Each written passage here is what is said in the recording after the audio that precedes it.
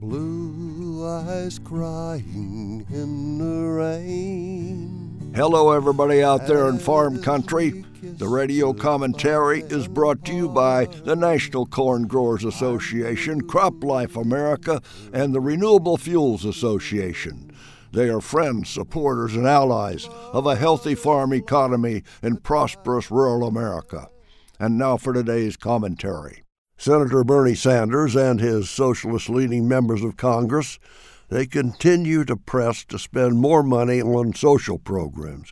I remember when President Reagan came to town, he stood up for smaller government, less regulations, and less spending. A new Gallup poll today says that support for bigger government is headed down.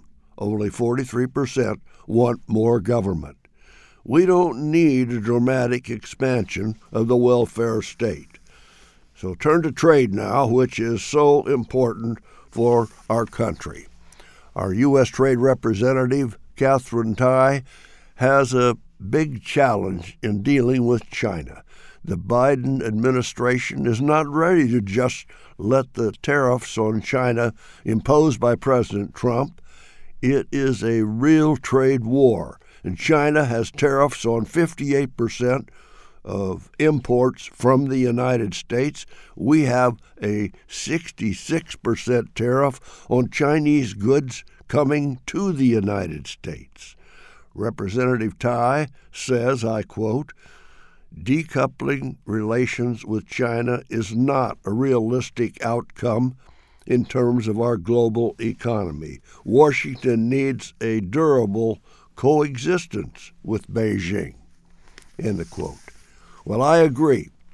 China has the biggest population, and just behind us as the number 2 economy in the world. We need to live together and avoid conflict. And we don't want trade conflict, and we certainly don't want military conflict. The Phase 1 trade deal that President Trump negotiated with China is worth keeping, even though China is coming up a little bit short on purchases from the United States. Representative Tai said, quoting again, "We need to communicate directly with China. Our objective is not to inflame trade tensions with China." And also, it isn't a good idea to rely too much on any one country when it comes to trade. We do need diversity. However, as long as China is buying, well, we are selling. Since China has made progress in controlling African Swine Fever, they've rebuilt their swine herds, and that pork export market is on the decline. But the Chinese beef market is booming. Our beef exports to China are up 21% compared to last year. U.S. trade ag exports will exceed our ag imports this year, and that's a reversal of the last 2 years. I don't have the time to cover the threat of inflation, but maybe next week. Gasoline, rents, food, labor, everything is up 5.4% and rising. Until next week, I am John Block from Washington.